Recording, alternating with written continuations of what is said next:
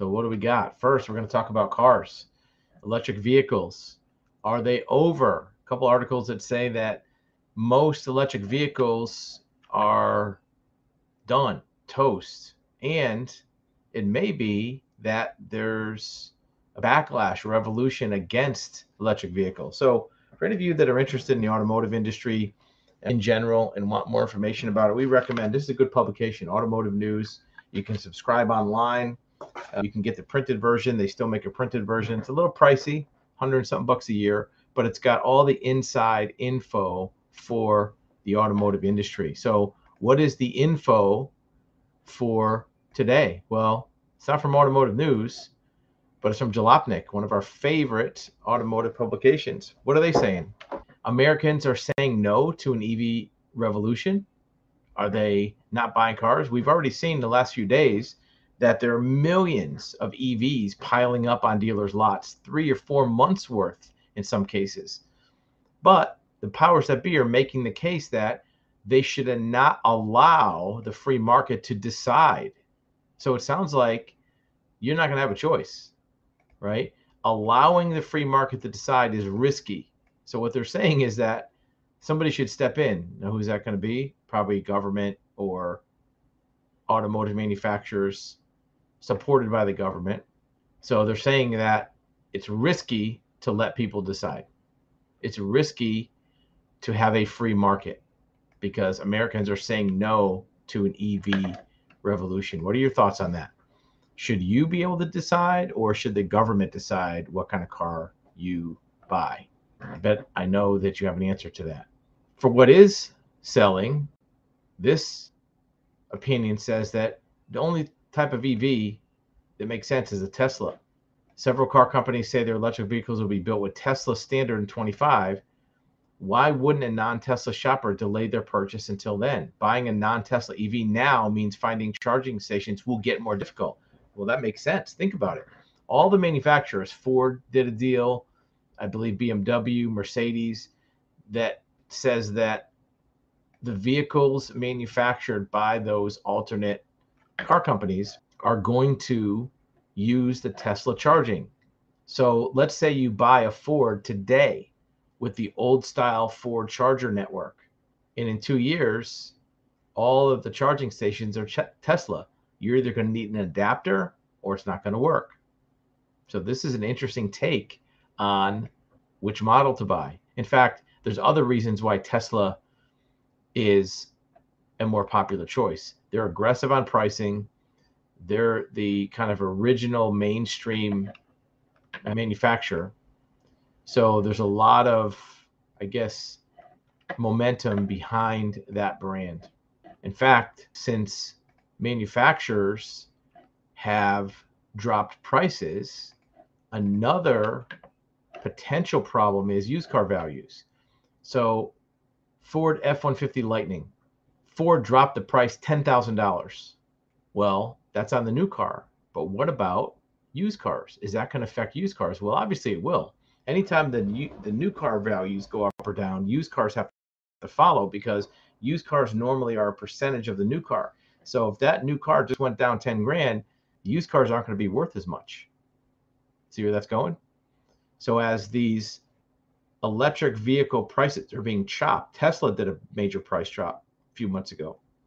That's going to affect the used car market. This story is a little bit different. It comes out of Arizona about vehicle titles. And we won't play the video, but what happened to this woman is that she bought a vehicle. They financed it. That's not true. They didn't finance it. They bought a vehicle for cash. And somebody else cloned their VIN number. They cloned their VIN number, went and got a loan for that VIN number. And now this woman who paid cash for her car has a lien against her title that she can't get removed because somebody forged the name. She's going through the investigative division at the DMV, but that's going to take some time to play itself out. Sounds like a scam to me.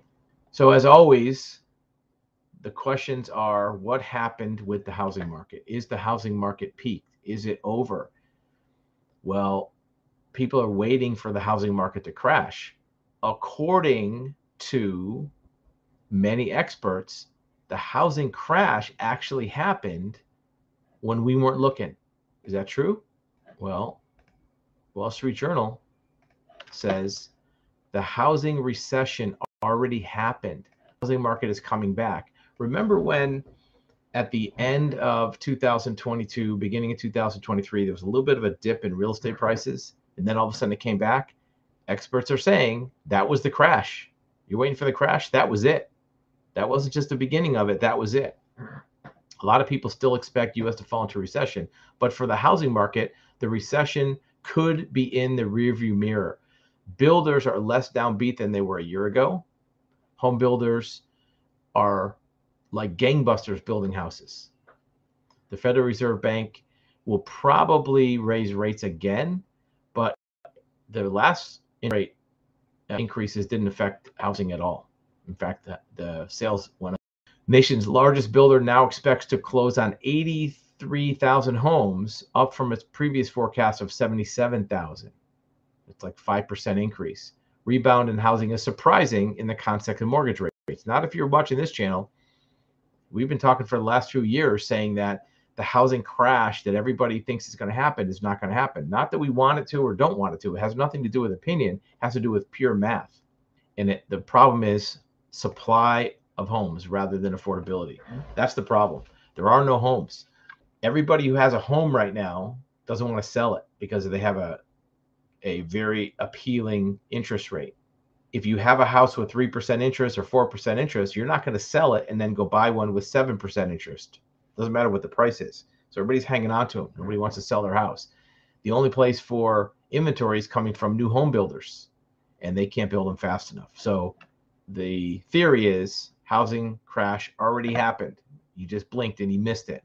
Home sales dropped, and you might think, well, that means the market's down, but that's not why, because short supply. If there's no houses to buy, that's going to drop the sales rate, not the price. The price didn't drop, the volume dropped. And there's two different things to look at, the price and the volume.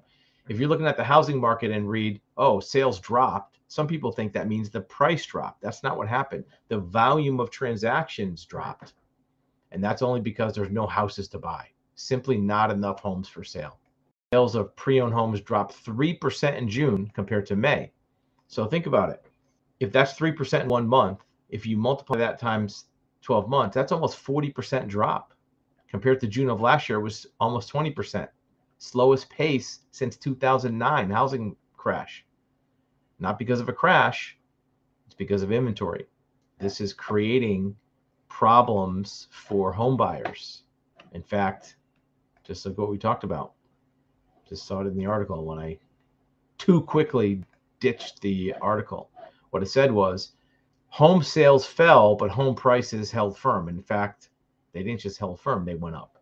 That's what happened. What is that doing for people's finances? Finance is a big deal for a lot of people. How many Americans actually retire with $1 million? You might think, well, I'm a millionaire. $1 million isn't that much anymore, right? If you think about it, the average house is 500,000. It's not really the average. The average is about 470, but round it off to 500. That's 2 times the price of a house. $1 million. House is 500,000. $1 million is 2 times that. Well, if you go back to the 80s or 90s when houses were 150, 180, 2 times a house was like 300 grand. So $1 million now is like 300,000 before. Saving $1 million for retirement is a good goal to have, but putting that much aside could make it easy to do a lifestyle. But here's the thing: how many really have that? The average savings breaks down like this: 400 grand, 300 grand, not even $1 million. Median 65 to 75-year-olds, 164 in their retirement accounts. Median 75 and older, 83,000. So let me ask you this question. Even if you had $1 million, let's say you had $1 million in the bank for retirement, how long would that last you? What are you going to retire? You retire at 75? Let's say you retire at 75 and you have $1 million.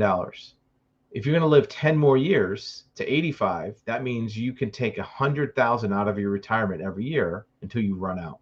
Do you need to take more than 100,000? I don't know. You probably were making close to that. If you have $1 million in the bank, you probably were making 6 figures before you retired.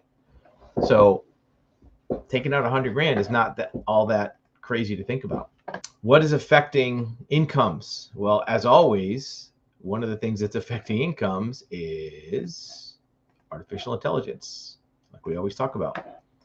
Google is testing an AI tool that will write news articles. This is troubling on two or three levels. One is it's going to cost people jobs. People in the news industry, they're not going to have a job if AI is going to write news articles. News reporters, journalists don't need to pay you anymore.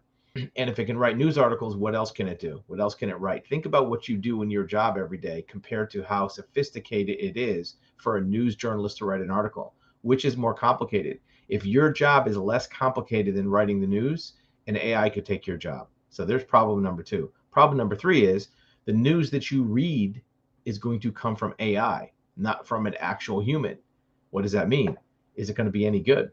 But what about the quality? ChatGPT, which was the darling hot thing for AI just a few months ago, is severely impacted. It used to be able to solve a simple math problem 90% of the time. Now it's 2% of the time. Why is that? It's performing worse on certain tasks in June than it did in March. Wild fluctuations called drift. What that means is AI is supposed to learn and teach itself. But what it's happening is it's teaching itself the wrong way to do it. It's actually going backwards. And that's where AI can be problematic. If it's not going to get better, you don't know if the quality is good. If you just benchmark the quality of what it was a month ago, and then all of a sudden it gets worse, now you're not going to know that your answers are wrong until you try to use those answers. If you're trying to use math answers to build a bridge and it's wrong and the bridge fails, you're not going to know until the bridge fails. So you still need human intervention on these AI tools. As always, comments below. This is a shorter video for the end of the week on a Friday. And we want to hear which of these subjects you prefer for us to talk about: AI, EVs, real estate, finance, and we'll steer more of our content towards that. Are you tired of automated systems and chatbots when you need assistance? Experience actualhuman.com and connect with real professionals, not automation. At actualhuman.com, we bring you a network of professionals who are excited to answer your questions and provide guidance. Getting started is easy. Let us show you how. Here's how it works. Step 1. Select the best date and time for your video call. Step 2. Describe your situation and the areas you're looking for advice. Step 3. Connect one-on-one with an expert and get the undivided